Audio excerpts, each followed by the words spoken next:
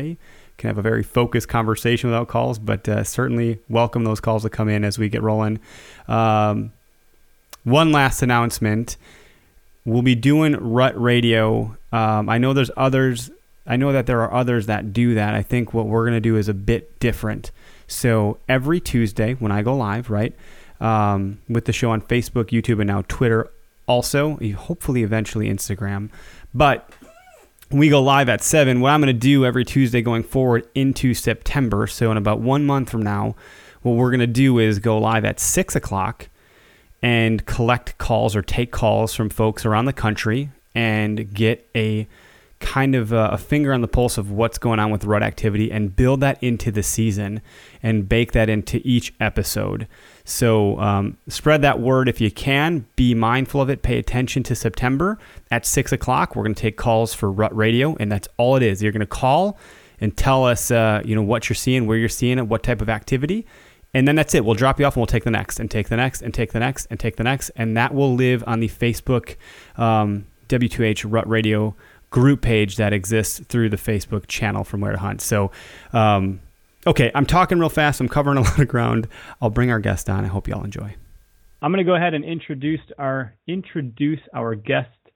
I'm going to try really hard. I know, Zach, that I tried to not mess up your name, but guest Zach, nope, dude, I'm totally going to do it.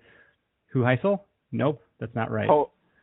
Heisel. Almost got it. Heisel. I told you that was dude, I'm so bad. Like, my brain just says, nope, I can't. I don't know why. But you're with Growing Wild TV. Thanks for being on the show today, man. Welcome to the show. Yeah, man. Thanks for having me. I appreciate it. No problem. I've had it easy. Like, the last 10 guests have all had like really easy last names, like Smith or something, and it's been a while since I've had a curveball like yours. I was like looking at it and going, oh no. But well, how you doing, man? How's your week going so far? I'm doing great. Just plugging away, working during the day, and now I'm happy to be talking hunting with some people. I always like an excuse to talk about anything outdoor related. That's for sure. Rock on, dude. Absolutely. I'm right there with you, which is probably why I do this show. Well, let's have you tell the audience a little bit about you, who you are. How would you sum it up? Who are you? Well, I'm Zach Heisel. I am a father of two. I work with camera gear and stuff like that all day on social media, but that all came from the fact that I grew up just loving the outdoors, and when I was, I don't know, maybe 10, 12 years old, probably like most kids like us, I wanted to get a job in the hunting industry, and the only thing I could think of was having a TV show. And now a lot of things have changed, but when I was younger, I started picking up a camera and messing around with it, learning how to film my hunts and do some photography and stuff like that. And I kind of ran with it, and now it's my job, even though my 9-to-5 job isn't necessarily in the outdoor industry, but I try to do as much as I can with my company Growing Wild that I started a little while ago, and I'm having a blast, man. Having a blast. I'm glad that that's what you said, because too often we get a little too tangled up in this stuff, and it ends up at some point not being too fun, and suddenly having a blast becomes something that you're like, wait, why did I get into this? And to make that kind of the point and make sure that that's what's actually happening is a pretty big deal. Because it's a lot of work to do stuff like this on the side, in addition to, right? It'd be like the equivalent of a mechanic turning wrenches all day and then getting home and turning more wrenches, right? So you really got to love it to be that way. Because you're doing this stuff for a living, right? Yeah, for sure. So that's a great point you have. A lot of times when I was a little bit younger, I actually got discouraged by some people about, if you try to turn a passion into a job, it just ends up being a job instead of a passion. And I actually did get a little bit burned out maybe my sophomore year of college.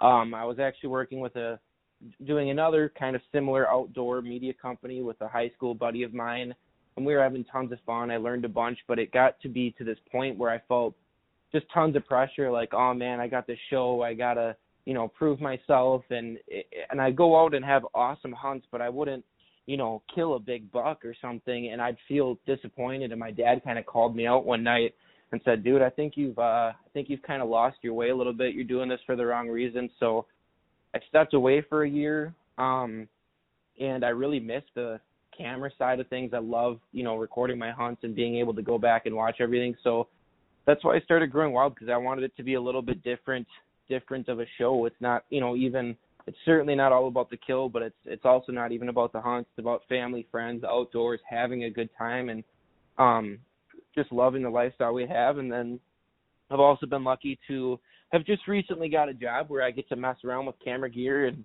edit pictures and videos all day as well. And it hasn't, I'm having a fun time doing it. It hasn't turned into just a job yet. I love going into work every day. I love what I do. So I'm pretty blessed.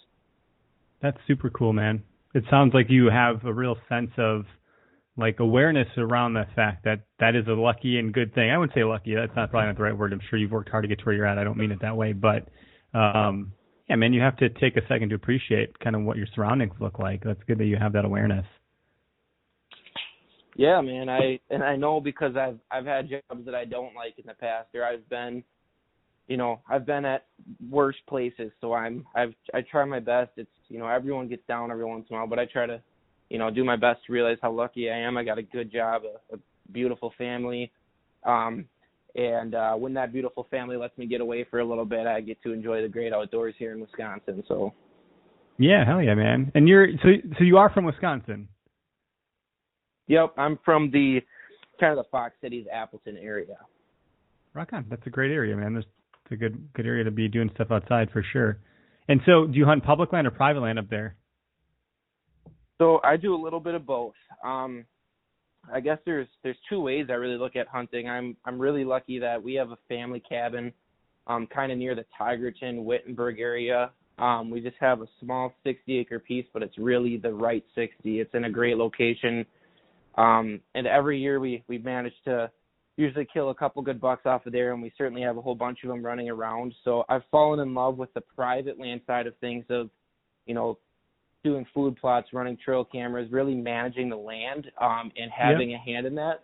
But I also certainly love there's something super special about the public land thing where maybe you walk into a piece and you've never been there before and, kind of the mystery of it. And rather than manipulating the land to fit your hunt, you have to go in there and watch these deer learn how these deer use the land naturally, because you're not allowed to do anything like that. And I've really fallen in love with, both of those sides of the hunt. Two totally different components, two different ways of hunting. Respect each. I tend to talk about public land hunting because that's all I know because I don't hunt private, but I've said out loud plenty of times, if I had the chance, I'd be all over it, and I think I might actually this year. A buddy of mine might let me onto his property. We'll see. I don't know how good it'll be, but the thought of it makes me feel kind of excited. Like I might have at least one other place I could go in addition to all the other public spots, but I won't be doing any land management or food plots or anything. Maybe not out of the gate anyways. We'll see what he lets me get away with. Yeah, they both definitely give a different aspect of the hunt. Like I said, I like a little bit of both. I don't get in college. I hunted a ton of public land.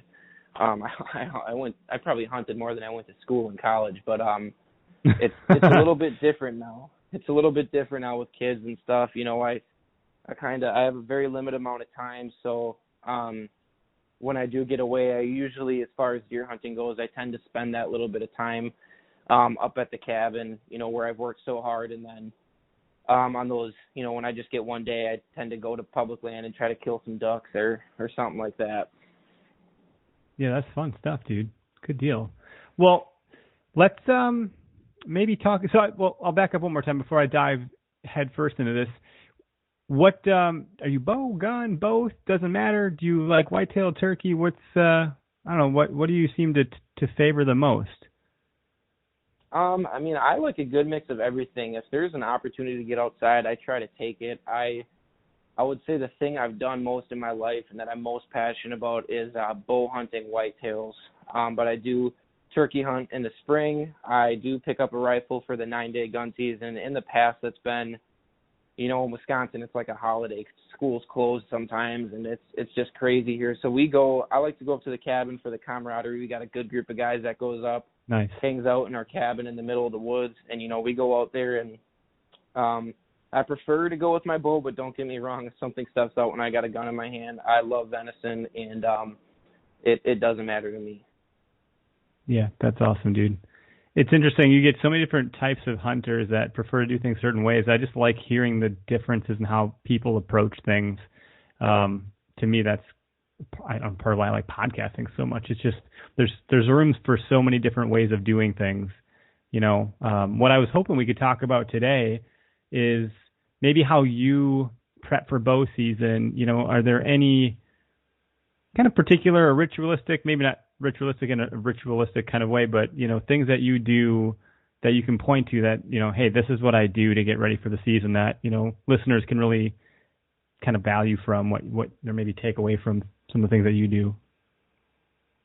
Yeah, so on the private land side of things, during the summer, I really love, I run my trail cameras and I do a lot of food plotting as well. I've just seen such a benefit from that in the past, and it's really rewarding. I mean, when you put so much time and effort into something and you get to watch it grow and turn into something that these, deer love to come into, it's a super rewarding progress. So in the summertime, whenever I can get away, I'm normally up at my cabin. I'll usually do a little bit of trout fishing because we got a nice trout stream that runs through our land and a couple that are close by. And then, we have our traditional stands. We've been on that 60 acres for 20 years. My dad's had the place. So we kind of know the best areas, and we're constantly, things change, with different, crop rotations and stuff like that. But I'm, trimming stands out, hanging new stands, and then working really, really hard on the food plots. I got all my food plots in, and now I'm just praying for rain and hoping that they all, grow into the best thing they can be. And then, I'll check my trail cameras every couple of weeks, but now it's I still got to go trim a bunch of stands out, especially with that crazy windstorm we had. I'm sure our woods is a mess. I was actually at the cabin when that came through, and I was planning on trimming stands all day, but I ended up having to chainsaw all Saturday just to get out. We had like 8 or 9 huge trees that fell over the driveway, so we worked all day just to get out rather than putting in, time trimming stands out. So that's still left on the list for this year, but after that, it's pretty much letting the woods and everything kind of calm down, let the trail cameras run, and we'll see if we got any, target bucks to go after this year. Good deal, man. It's a lot of work. I've heard that, and I say things like I've heard because I don't have the facts, but I've heard things like, when a storm like that blows through and it gets all these trees knocked down, deer love it. Like it does so much for the forest to come back to life because all the browse, all the things that kind of get brought down to the, the floor level of the forest. Do you think that might have an advantage as the season kind of comes into swing here for you based on what you've seen, or? Yeah, it's interesting you say that because at first I was bummed because we had tons of trees down, and I was like, man, the woods are just going to be a mess. And all of our lanes, because we've had these stands and, a lot of the same places, we got our lanes pretty well cut, and it's just kind of going in and snipping a few limbs that may have grown into the lanes and whatnot. So now there's probably trees blown down in those lanes, but a lot of these trees were blown over but are still connected to the root system. So there's these, the tops of these trees are hanging on the floor, and these leaves are still getting enough nutrients to, produce leaves. So all of those are, food sources for deer, but so that's, I guess, a benefit, and it creates some, thick and nasty. I'm sure that there'll be some new bedding areas or, depending on where these trees fell. So I think that could be a positive as well. But, it all depends on how you look at it, man. The woods might be a mess, and it might be harder to get into some stands, or I might have to do a little bit of work clearing new lanes. But I agree with you. I think that, if a tree falls over, they'll eat those leaves probably, and then, that lets a little bit of sunlight into the floor to create some new browse as well. Yeah, dude, it'll make it really hard to fling an arrow through all those branches and things like that, and certainly it's going to be difficult seeing anything early season, but having a positive outlook, or always trying to take a positive approach to things. I'm probably one of the annoying people in my group of friends and family where they're like, can you just acknowledge what I said and not say positive things for a second? Like, well, I don't know. I can't. That's how I am. That's exciting. So that gives you a way to kind of mix things up looking to the next season. Yeah, for sure. I'm real excited to check my cameras. There's a couple good deer that, as of right now, I haven't seen them yet this year, but I don't believe they got killed. We're pretty close with all our neighbors, so if they made it, there should be a couple pretty good ones to chase this year. Oh yeah, man. So what else are you doing to prep? I mean, I know it sounds like you were going to go out and do some things, and then you kind of got, I don't know, distracted, right?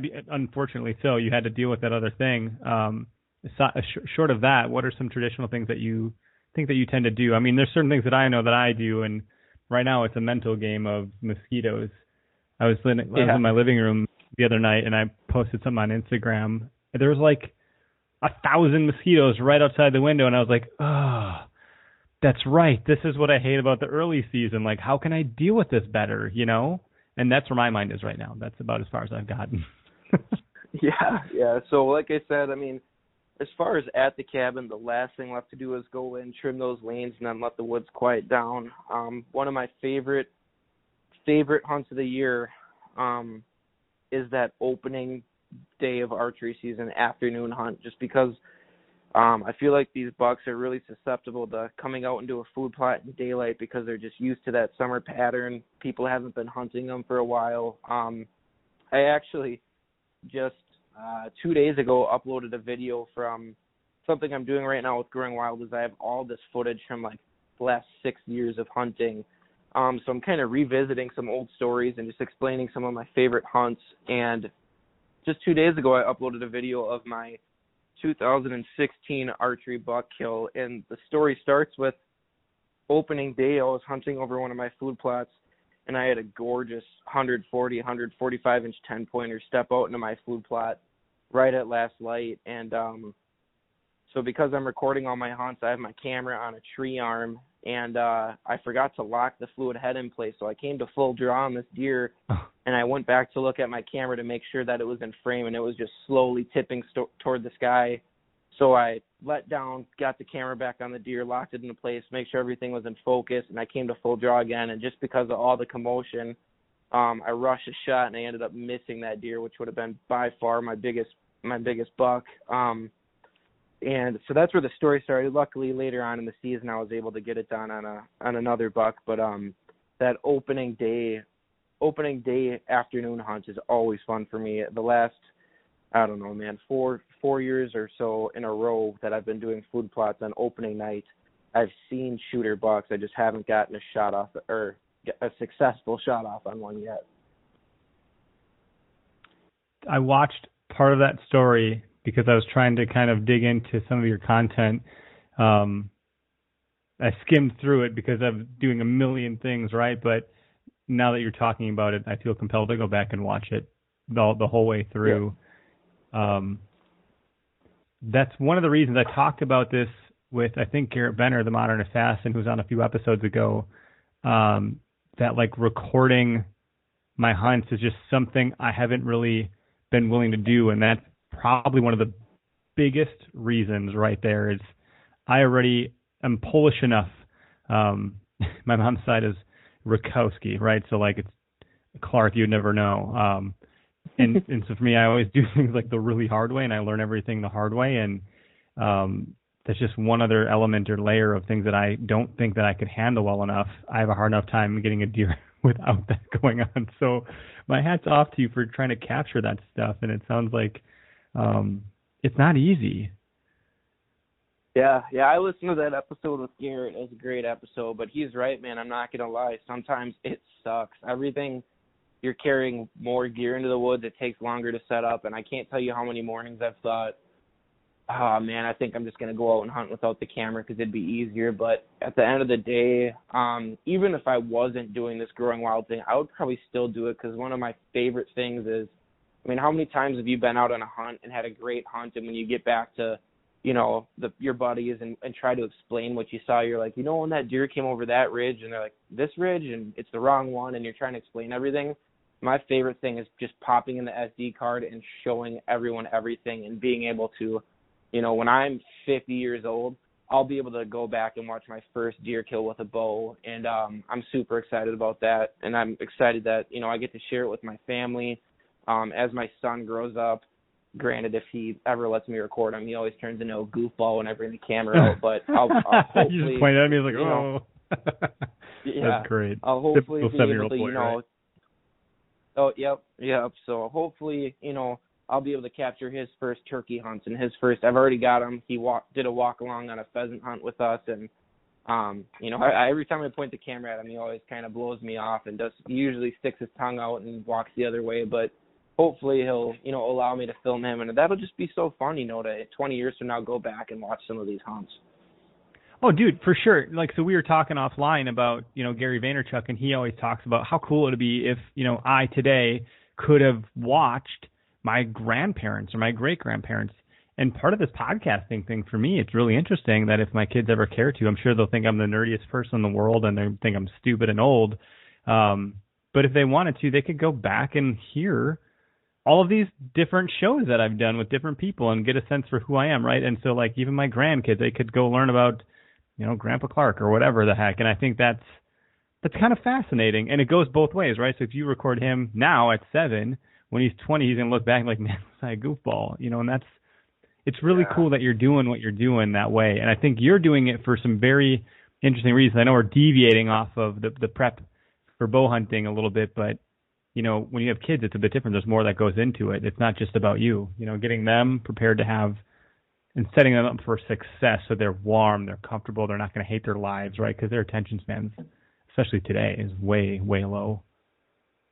Yes, for sure. Yeah, I couldn't agree more. And there is, I'm starting to hunt for different reasons. And, my son right now, he could take or leave hunting. He's a lot different than me. My dad I'd beg my dad to take me to the woods, and I never realized how lucky I was that anytime I asked, pretty much he would let me go. And now that I'm, trying to tote along, I've been trying to take him since he was 5. I realized just how much harder and difficult it is to bring a kid along with you. And I always took that for granted. I never realized, the effort and the sacrifices he made to introduce me to this. But it was always just in my blood, and I loved it. And Jaden's not quite like that yet. He's, sometimes he's excited about it and into it, and other times he says, no, I don't want anything to do with it. So I'm still choosing between whether or not I kind of let him pick his path, because there's been a couple times where, I went out shed hunting and I basically forced him to go, and he threw a fit. But then when he was done, he said he had a blast. So I never know whether to, kind of let him be a kid and pick his own things, or if I should just make him do it, because, sometimes 7-year-olds have bad attitudes about everything. Yeah, I'll have to cross that bridge when I get there. That is a tricky one. It's like kids don't want to do a lot of things. Then when you try to take them away from it, they're like, no, I don't want to go. It's like, what? You didn't want to come either, so okay. That is a tough one. I'm just trying to think. Okay, well let's progress here and think about. Are you shooting your bow frequently? Are you doing it with your broadheads on? Are you shooting it like from a stand, from sitting, from standing? Like, are you doing anything to mimic how you would be in the woods? Are you testing out tree stands, sticks, climbing gear, safety equipment, that kind of stuff, or do you kind of wait on that? I know we're early, right? We're like just about to August, and so I feel like August 1 to September 1 is a time when people start to go, okay, let's start to pull up my gear and see what the heck I have going on from last season, right? Yeah, man, I'm going to be the biggest hypocrite in the world right now. I think if you're, whether we like to admit it or not, going into the woods with a weapon and, choosing to fling an arrow and take a living animal's life is a pretty serious decision. So I think if we're going to do this, we should take it seriously and be practicing as much as we can so that we're as efficient as we can in the woods. But I'm not going to lie to you, man. I know we talked beforehand. We just had a baby 4 months ago. I have been slacking. Yeah, I've been slacking more than I ever have. I've barely been shooting. I certainly haven't been crawling up into tree stands like I should. I normally like to do that, but this is kind of I feel like, I just got a kick in the balls there, because I usually harp on people who don't practice enough, and now I'm feeling like a hypocrite. So I'm definitely going to start shooting more. And then as far as, like you said, practicing with sticks and stuff like that, one thing that I want to get more into is this mobile type of hunting. I don't have a mobile setup right now, like a tree sling or what it was called, a tree saddle. The saddle. Yeah, I've been debating between that or kind of like one of those lone wolf systems.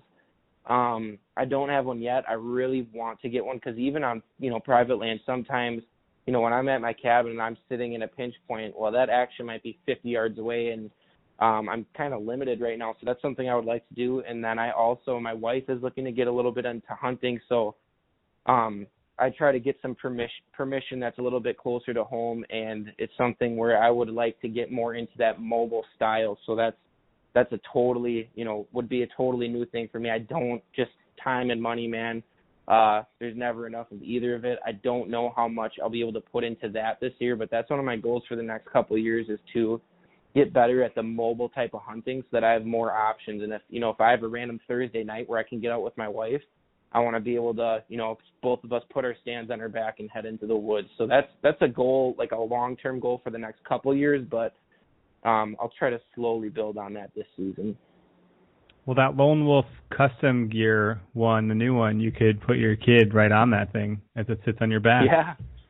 Yeah, I've seen that. That'd be pretty cool. Him and Cody and Kurt Guy were at the shoot carrying each other around. Well, I think it was actually Cody carrying Kurt. I don't know that it could have gone the other way, and I don't know if Kurt's still in here or not. But I'm not ripping on you too much, Kurt. But I'm just saying, that's it's funny. Yeah, it's interesting. Go ahead. No, man, go ahead.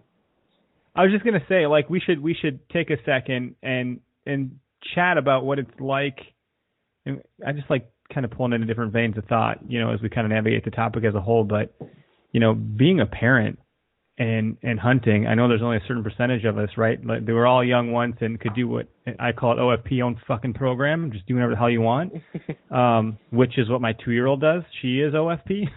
It's funny how that works out. But because she's OFP, I can't be. And, you got to be with your family. You got to make sure that you're not, putting too much time in the woods. It's a balancing act. And on top of that, you have work, right? And this other stuff we call our passion that we're doing on the side. And it's tough to balance all that, man, and to make time. So, you have to make the time that you do have impactful. And so I guess maybe that's probably what I was hoping to get out of today's show in general is just when we talk about prepping for hunting season, what are the most critical and most important things, short of shooting your bow all year round and practicing? I guess I'm not even sure, because how do you prioritize all of the things that have to go into a season? Yeah, no, I totally know what you mean. Everything changes. We talked a little bit before the show, and so when I married my wife, I gained my son. He was 5 years old when we got married. And like I told you, I was a single college dude that was doing whatever I want. Hunting, I was blowing money down in Illinois. I had a lease down in Illinois and was hunting down there. I was probably hunting 5 to 6 days a week, and that drastically changes because it changes a lot when a wife comes into your life, but it changes even more when there's kids in the picture. So what I've been doing now is, like I said, when I go out, I try to make it count. So that opening afternoon sit, I don't care if it's 100 degrees, I'll be out there with a thermocell doing that. And then pretty much my strategy is, unless there's a huge cold front or a real good reason to try to take a day off and make it up to the cabin, I stay at home and let the woods sit and wait till November and kind of cash in all my brownie points with the wife.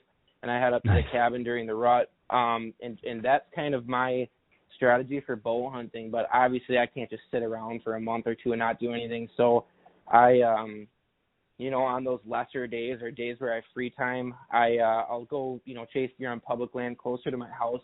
If I get a free afternoon or a morning. And then something I've gotten more and more into is waterfowl hunting. It's when I'm letting the cabin rest and kind of waiting for the rut. I'll go out and chase ducks or geese and try to scratch that itch that way. And then the way my land is set up, if you looked at an aerial map, there's like an 800-acre block of timber to the north and an 800 block of timber to the south, and then there's a skinny 60-acre sliver of timber along a creek in between the two. So if I sit in these traditional pinch points all day for a couple days in a row, I'm gonna have an encounter. It's just making it count. Yeah, that's a good way to make it count, dude. It's good that you can understand kind of where the movement's going to be too. I think right now I'm struggling with, I don't know where I'm going to hunt. Last year was pretty clear because I had access to a conservancy property. I got drawn through like a drawing, right? And it made a whole lot of sense. And this year, pending one of those drawings, I'm not entirely sure where I'm going to hunt. I have a lot of different places, that I could potentially go. And it's some of the same old, but, trying to take what I've learned on a podcast by talking to, almost 90 people now or whatever, and trying to figure out what can I apply to some of the other properties that I've hunted when I was younger and go back and revisit some things, Yeah, and that's a great thing about public land is that public land, anyone can go out there and hunt. But how old did you say your daughter was again? She's gonna be 2 in September. All right, so this is what you're gonna have to do. I did it; it worked like a charm. You gotta go out and do some aerial scouting and pick a couple properties. Actually, pick a bunch. Pick 20 properties that you think you'd like to hunt. Go out for a Saturday with your daughter. Walk up to the door with your daughter in a stroller or holding her or something. Knock on the door and ask for permission. I did that with my son, Jaden. I knocked on 8 doors and 6 of them said yes. That has got to be the biggest nugget to come out of any podcast I've ever done. So anybody watching now on the live show, and then anybody listening when it's out in podcast land, pay attention, rewind, hit the 15-second backwards button, and let's scrub that back again and state you can use your baby or toddler to your advantage or kid to go knock on doors to get permission. You said you knock on 8 doors and got 6? That's an 80% rate of success, is it not? Yeah, I'm bad at math, I could so not maybe believe not, it. That's incredible. And if you need a borrow kid, find one. I'll loan you mine for the day, but you got to do it. So my buddy Joel is watching. He just said, "Hell yeah, Joel, you got 2 beautiful daughters. I know what you're gonna be doing this weekend." And then, real quick, Joel asked a question. So he just sent me a text and said, "Can you ask Zach if he's got any weird traditions or rituals before hunting?" And so what he's getting at, our hunt camp, I think the 8 or 9 of us that go, we've discovered that when we wear vests, we get deer. And so now we all wear vests. It's the dumbest thing, but if we don't have our vest on, someone's going to ruin the hunt for the rest of us. I'm not too. I used to be real superstitious. I'm not that superstitious anymore. So I don't have any kind of silly superstitions like that or things I got to do. Or any goofy fun always, things that your group does, or I don't know.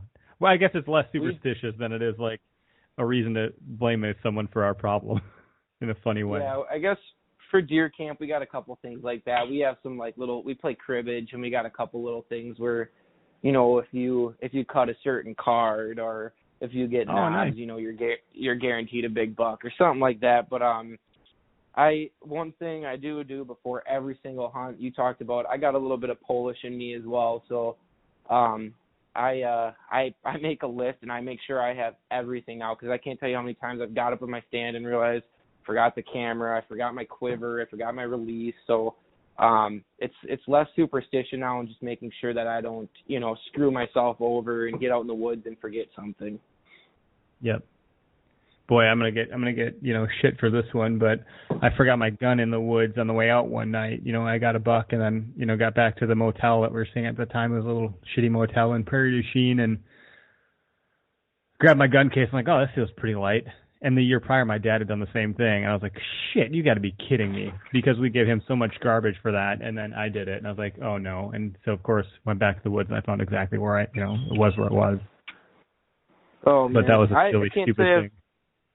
Yeah, I can't say I've done that, but there's been numerous times where I forgot the quiver, because I normally take it off after, if I go out for a morning hunt and I go back to the cabin, I'll take my quiver off, shoot my bow, and then I'm kind of notorious for leaving the quiver on the table and heading out to the woods for the afternoon hunt.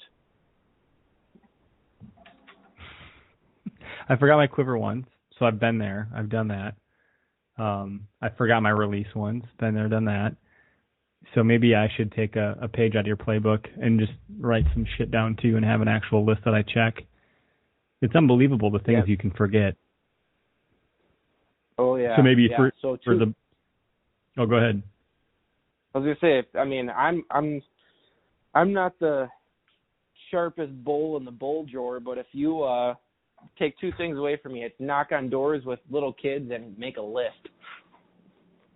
That's pretty good, dude. I can live with both of those, and those are both really easily executed on this end. I'm going to look at a map tonight and be like, all right, this is where we're going. I'll just tell my wife I'm taking our daughter, and I'll be back in a couple hours. What are you doing? Knocking on more people's doors? What? Yeah. Don't worry about it. I gotta figure it out. I got the plan. I got it written down. I have my list. That's perfect. Yep. I mean, even with, you could get real creepy and just go on X on them too and look up their last name and then stalk them on Facebook and figure out what they like and get real weird. And it's like, what the? How did you know to bring me a signed Brewers jersey of, so-and-so? I don't know. It's the weirdest thing. I found it on the way here. I'll call the cops on me.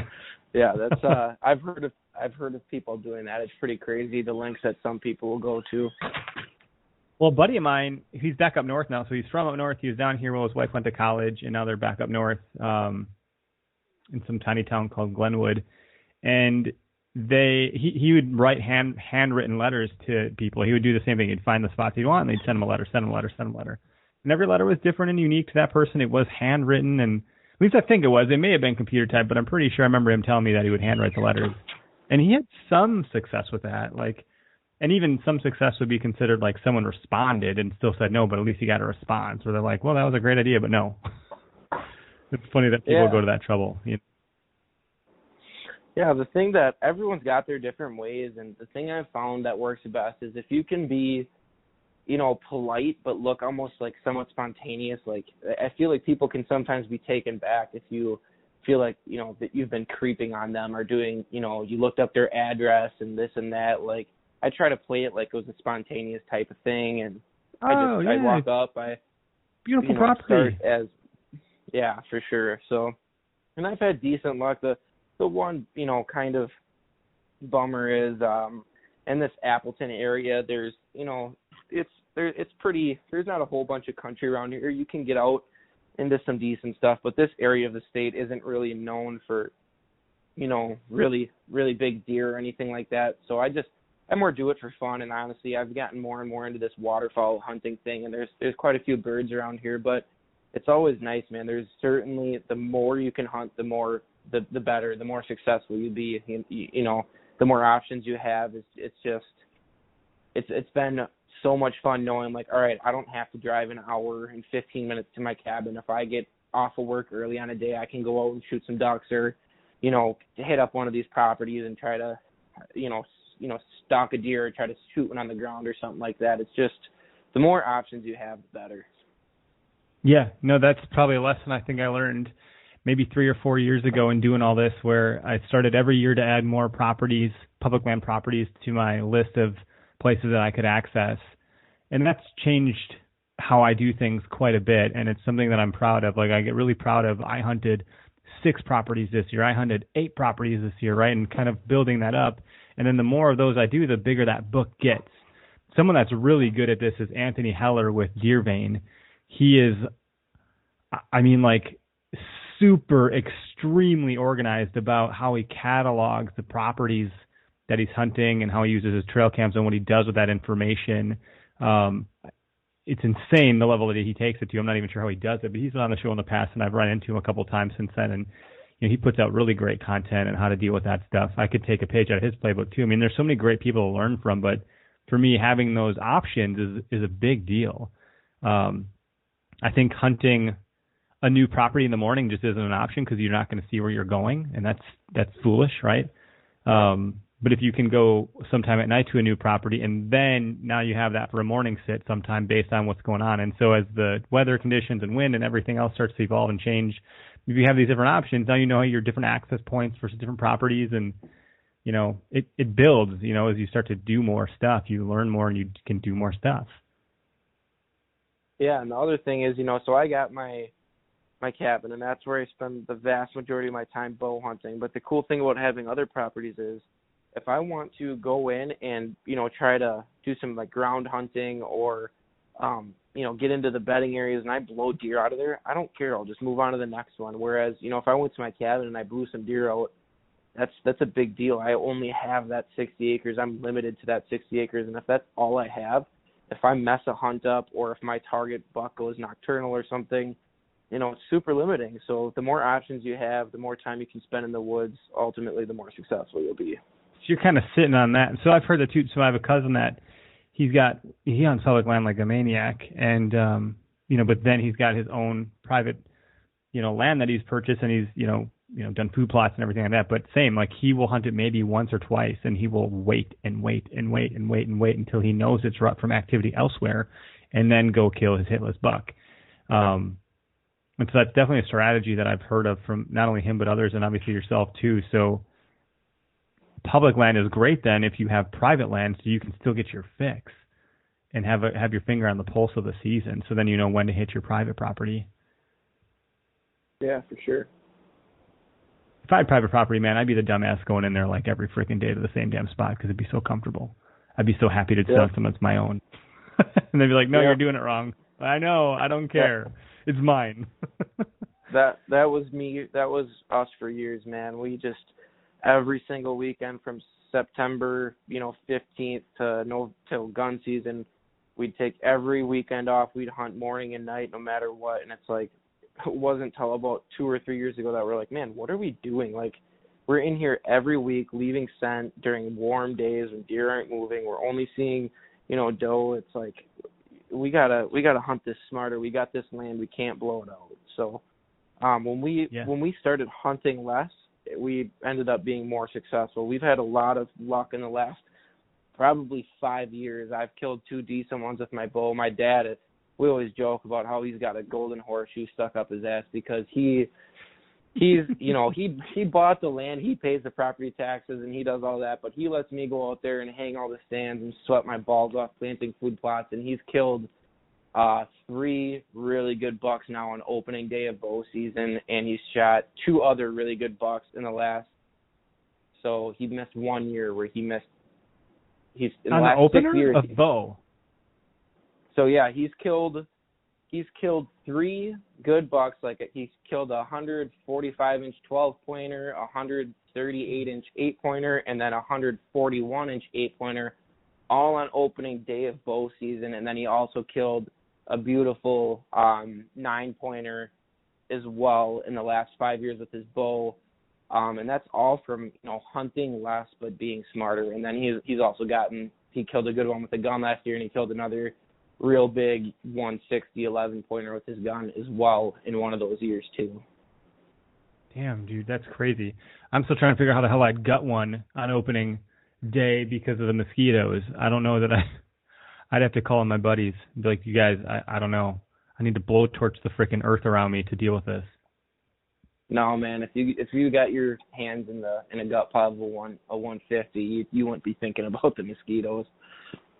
See, I hope that that's the case, and I've not experienced that yet. So I think that would be it, right? That is the thing that puts me across that threshold where it doesn't matter. One of the comments that just came in from Joel, what is Zach's stance on guys that do deer drives on public land? He said he can't stand it, but there's nothing he can do. Yeah, man, I'm in the same boat. That's kind of the love-hate thing with public land.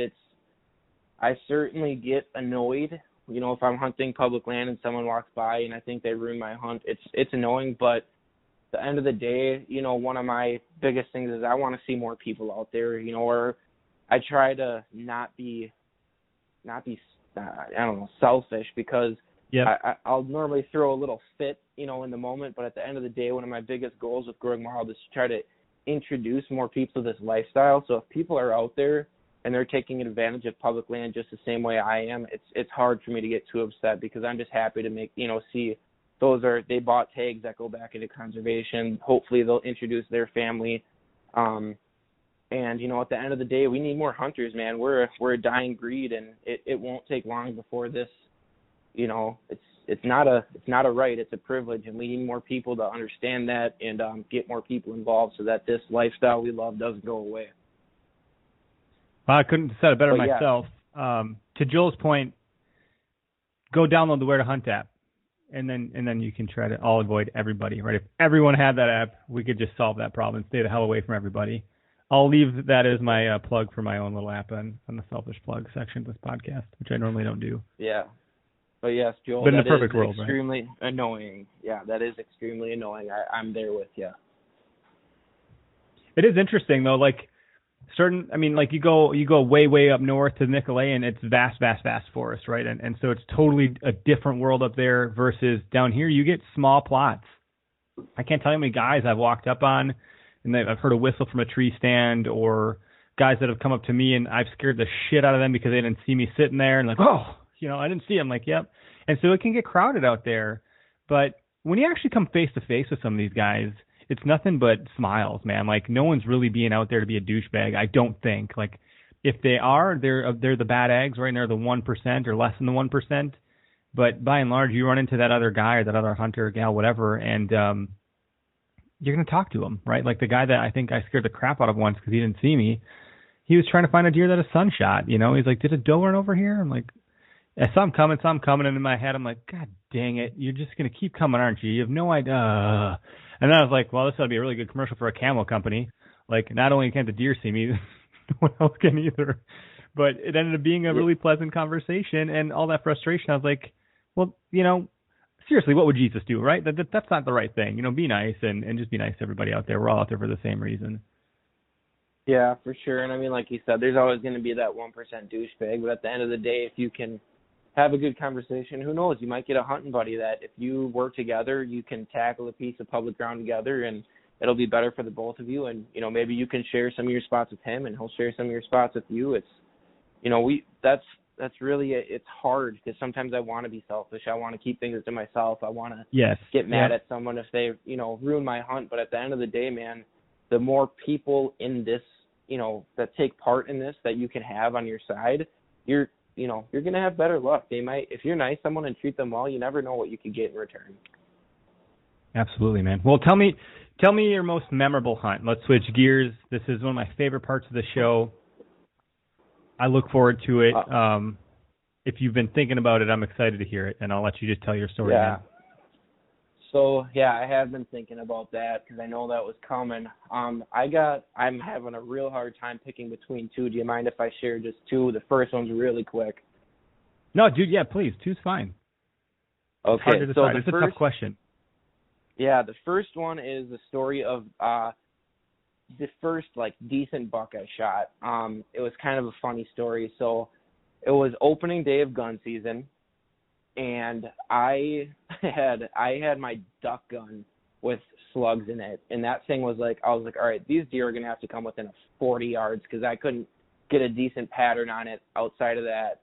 So I was just a dumb high schooler, you know, and I woke up late. I got into my stand, and I could almost see, and the second I sat down, these other, I'm assuming, young kids in this Jeep Cherokee. I was hunting, so I'm in a tree line. In front of me is it's 40 yards of like an opening, and then there's a pine plantation. To the right of me is our creek, and to the left of me is a cornfield. And in that cornfield, this Jeep Cherokee was out there mudding, and it didn't have any muffler or nothing. I mean, that thing was so loud, and they were just tearing it up. And I'm like, oh, great. Like, what kids are going to be out here at 6 in the morning doing this? And I thought my hunt was shot. So I'm watching this Jeep, and I turn my head into this opening that's in front of me that's got some kind of like long CRP type grass. And there's this little 7-pointer that we had been passing all bow season, kind of a goofy looking little deer. And I was like, oh, wow, that's cool. I can't believe I saw that. So then I turn around and watch the Jeep again. And I turn my head back, and where that 7-pointer was standing, now there was a nice little 10-pointer. And poof, just like that. Yeah, that's crazy. Yeah, he just appeared. I was in the stand for 5 minutes because I got out there super late. I slept in, and yeah, it was just a bad deal. So I put my gun up and I shot, and he bounded like 5 yards and stopped. So I missed him, and I shot again, and he dropped in his tracks, and I got him.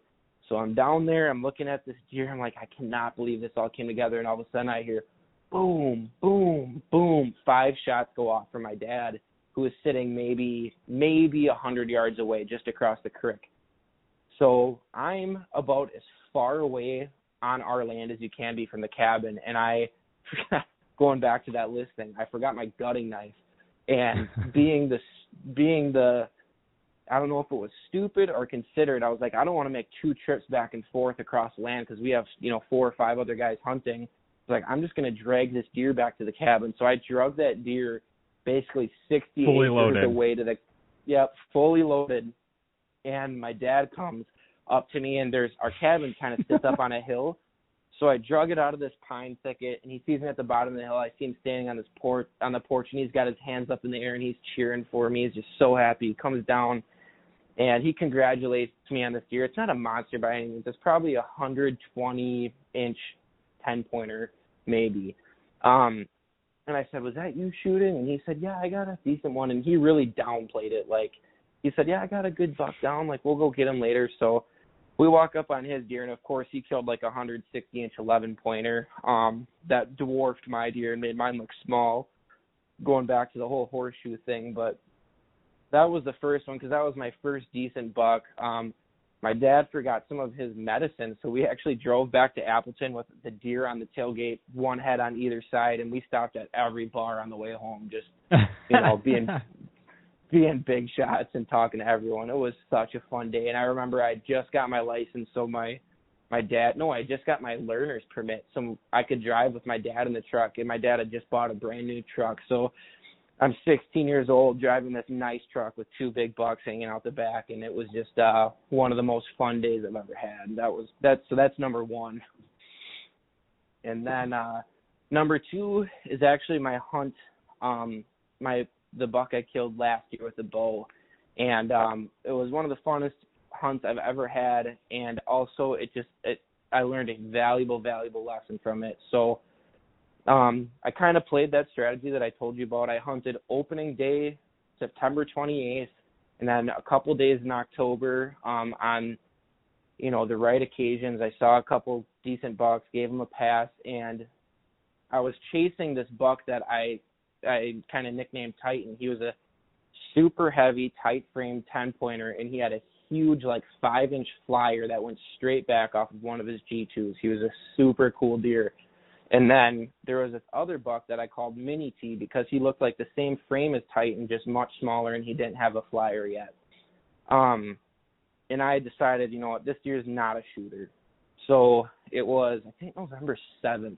I went out, and I banked 3 days, and I said I'm going to sit all day, and that's going to be pretty much it for my archery season. So I sat all day, and I didn't see a single deer until 4 o'clock. And this buck, Mini T, came chasing a doe right under my stand, and I gave him a pass. But for the next hour, I watched this buck put on a show. I watched him make a scrape. I watched him rub some trees. I watched him, he grunted, he snort-wheezed. He had all these super cool sounds. I've never seen anything like it. And then he walked up to another small pine tree and rubbed on it and snapped the branch off that got stuck in his antlers. And then he kind of went down to the creek and got a drink with the branch still stuck in his antlers and walked by me again at 18 yards with that branch sticking in his rack. And I just, I kind of swore not to shoot that deer because I knew it would be a real good one next year, but it was just the most exciting hunt I'd ever had. My heart was pumping, and I drew back and I drilled this deer at 18 yards. And he's not, at first, he wasn't the biggest buck, he wasn't exactly what I was going after, but the memory of that hunt and the experience I had was so much fun. And I kind of learned a valuable lesson that, the trophy isn't always in the size of the rack. It's in the story and the experience you had. And this may sound hypocritical, moving forward, I'm going to kind of try to target that next age bracket of deer, like a 4-year-old, more mature buck. But you never know. I might take a couple steps back. If another buck that's that size comes in and makes my heart beat as hard as that buck did, I'm probably going to have to shoot it again because I have no regrets about it. It was tons of fun. He's on my wall right now as a Euro mount with that same branch. He died with that branch still stuck in his antlers. Wow, man, that's so cool. So that was tons of fun. Those are both incredibly relatable stories, especially the first. I wonder, did the people in the Jeep stop to look, like, whoa, there's people shooting guns around here? I don't even know if I looked back at that Jeep, actually. I don't remember anything after that. I just remember seeing this Jeep, tearing it up and being like, man, this is going to ruin my hunt. And 5 minutes later, I'm standing next to my first, decent buck. So that's crazy, dude. And the fact that you saw the 7-pointer and then the next time you look back, it was the 10-pointer, that's wild, man. What a great story, both of them. Especially the second two. I think if people hunt more for meat and more for the age of the deer and less of the points, but don't get me wrong, those racks, they ignite something in us when we see them. We're like, oh my God, And so it is what it is, but hunting for the experience. I hunt for adventure. That's what I say. I love the, uncharted, untold adventures, and I think those are more indelible than, just the, blah, blah, blah, doing whatever. That's why I like hunting different properties. it excites me. I always think seeing a deer is a bonus, seeing a buck is a bigger bonus, and then, you know, obviously getting something is the ultimate bonus, but everything else they're all bonus. They're all in addition to just the being out there for me is enough to do it. But those are both great stories. I'd love to see the picture too of the one with the antler or the stick and its antlers. Yeah, and that whole video I got the whole thing on film back to that. It's all up on YouTube. So, unfortunately, the first story I told about the gun buck with my dad, that was before I started recording my hunts. But you see that deer. He was through some brush, so I didn't get the greatest video of him actually rubbing the tree, but you can see a tree shaking, and then you can see him walk into the creek with that branch in his antlers, and then he walks by 18 yards, and I smoked him, man. It was a perfect shot. And that was the other cool thing is I struggled bad with buck fever when I have a bow in my hand, man. I don't know what it is, but I've missed a couple of deer. I unfortunately wounded a deer that just really tore me up, but this is the first. And then the buck I killed with a bow in 2016, I killed him, but I took a kind of a iffy shot, you know, hindsight being 20/20. He was at 54 yards, and he had enough time to turn, and he actually took the arrow to his neck. So this buck was, so fortunately he expired quickly, and that was a huge lesson learned for me that, you know, I was dove really deep into archery, and I was confident shooting at 50, 60 yards, but a living, breathing animal is a whole lot different than a target, and he had enough time to react, so I won't be doing that anymore. But this buck I killed last year was the first one that everything came together. It was a close shot, made a perfect shot. It was a clean kill. He died in seconds. I heard him die, and when I walked up on him, that branch was still sucking his antlers. That's super cool, man. I like it. Thanks for sharing those with us. Yeah. Well, how do people find the YouTube channel? How do they follow you on social? Where do they go to kind of join in on the adventure that you're creating and the stories that you're telling? Yeah, so everything is Growing Wild TV. Instagram is growing_wild TV. YouTube, if you just search Growing Wild TV, same thing on Facebook. I do as much as I can. I've really been liking this whole kind of sharing some of my old stories. It's a little bit different of a format because it's just not like a straight video. When I do these more current, like what I'm doing this year, it'll be more of a straight video. But when I'm doing, you know, recalling on these older memories and stories that have already happened, it's like I'm kind of telling a story, and I kind of just overlay some of the footage, and that's been a ton of fun. But I get a huge kick out of sharing my stories, and anyone that takes time to watch or listen, I certainly appreciate it. Heck yeah, man. And same, I feel the same way. So for anybody listening, definitely want to go subscribe to you. I think you're doing the right things for the right reasons, and it's going to be exciting to follow along. So thanks again, man, for taking time out of your busy schedule, being a dad and working hard and doing everything you're doing to just hang out on the Where to Hunt podcast. I appreciate every guest, and your stories were great, and thank you so much. And we got some great nuggets out of this one, I think. Yeah, man, I appreciate it. Thanks for having me. Heck yeah, anytime. Tip of the week. If you made it this far, you're a diehard Where to Hunt podcast listener and subscriber, and I appreciate, and you've probably already left me a review or two, so thank you for making it this far. It means a ton to me. By the way, the reviews and positive feedback that have been coming through iTunes, Instagram, and Facebook, you guys mean a lot to me, believe it or not. I love doing this stuff, and I'm really grateful and humbled that everyone tunes in. I'm sorry my tips of the week suck so much, and this one might be recycled, but my tip of the week is make a point. Make a real point. If you're hunting public land, if that's what you're doing, my goal this year is to start to understand and actually hunt out of state and research that and get those ducks in a row so I can make that happen. It's going to be hard because I have a child on the way in October, so we'll see how that goes for me, but it's something that I'm going to start to dig into. What I'll implore or challenge you all to do as a tip of the week is to find, define, and line up at least an additional 2 properties that you might go and hunt to give yourself more arsenal from a tactical strategy as to how you're going to actually deploy your season. And by having some of those options like we just discussed on today's show, having more options sets you up for more success, and learning more different properties is something you can build and layer upon. so you have more choices to go hunt. So if something is too crowded some other place, or the wind isn't right, or you don't know that property in the morning because you haven't been there and you're not going to navigate it in the dark, whatever that looks like, right? I think adding at least 2 more properties to your arsenal and your plan of attack could be really a good deal thing. And right, maybe 2 is too low. Maybe you want to do 5 or 7 or 10. I don't know. Certainly Anthony Heller has dominated this category. And if you haven't heard of him or looked into his stuff at Deer Vein, I highly recommend checking him out too. He's a great cat to learn from. I've had him on the show. I follow his content. I've learned some things from him. So in any event, that's my tip of the week. I will do the same. You bet your bottom dollar that's what I'll do. Additionally, I'm also part of the Huntland podcast. That's HNTLND, and Jeff Genke over there does a great job interpreting digital maps for digital scouting. So he'll hate me for this because I'm going to bury him in more work. But if you lob a question over to the Huntland crew, Jeff can help you identify where buck beds might be or where you ought to go look to consider that. So if you're looking at a new property and you're not sure how to break it down and where deer are flowing and funneling to and maybe bedding down and things of that nature, especially buck beds, obviously, give that a shot and see if that can help you out too. I'm leaning on him for the same.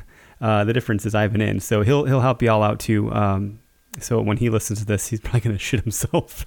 And it'd be really great if he gets like another 10 emails or 10 Facebook messages through the Huntland page. That'd be great. In any event, guys and gals, folks of all ages and kinds and types and whatever, everyone that loves hunting, I appreciate y'all listening. I appreciate the reviews. Thanks so much for tuning in. I hope you have a great day, a great week, and I'm Public.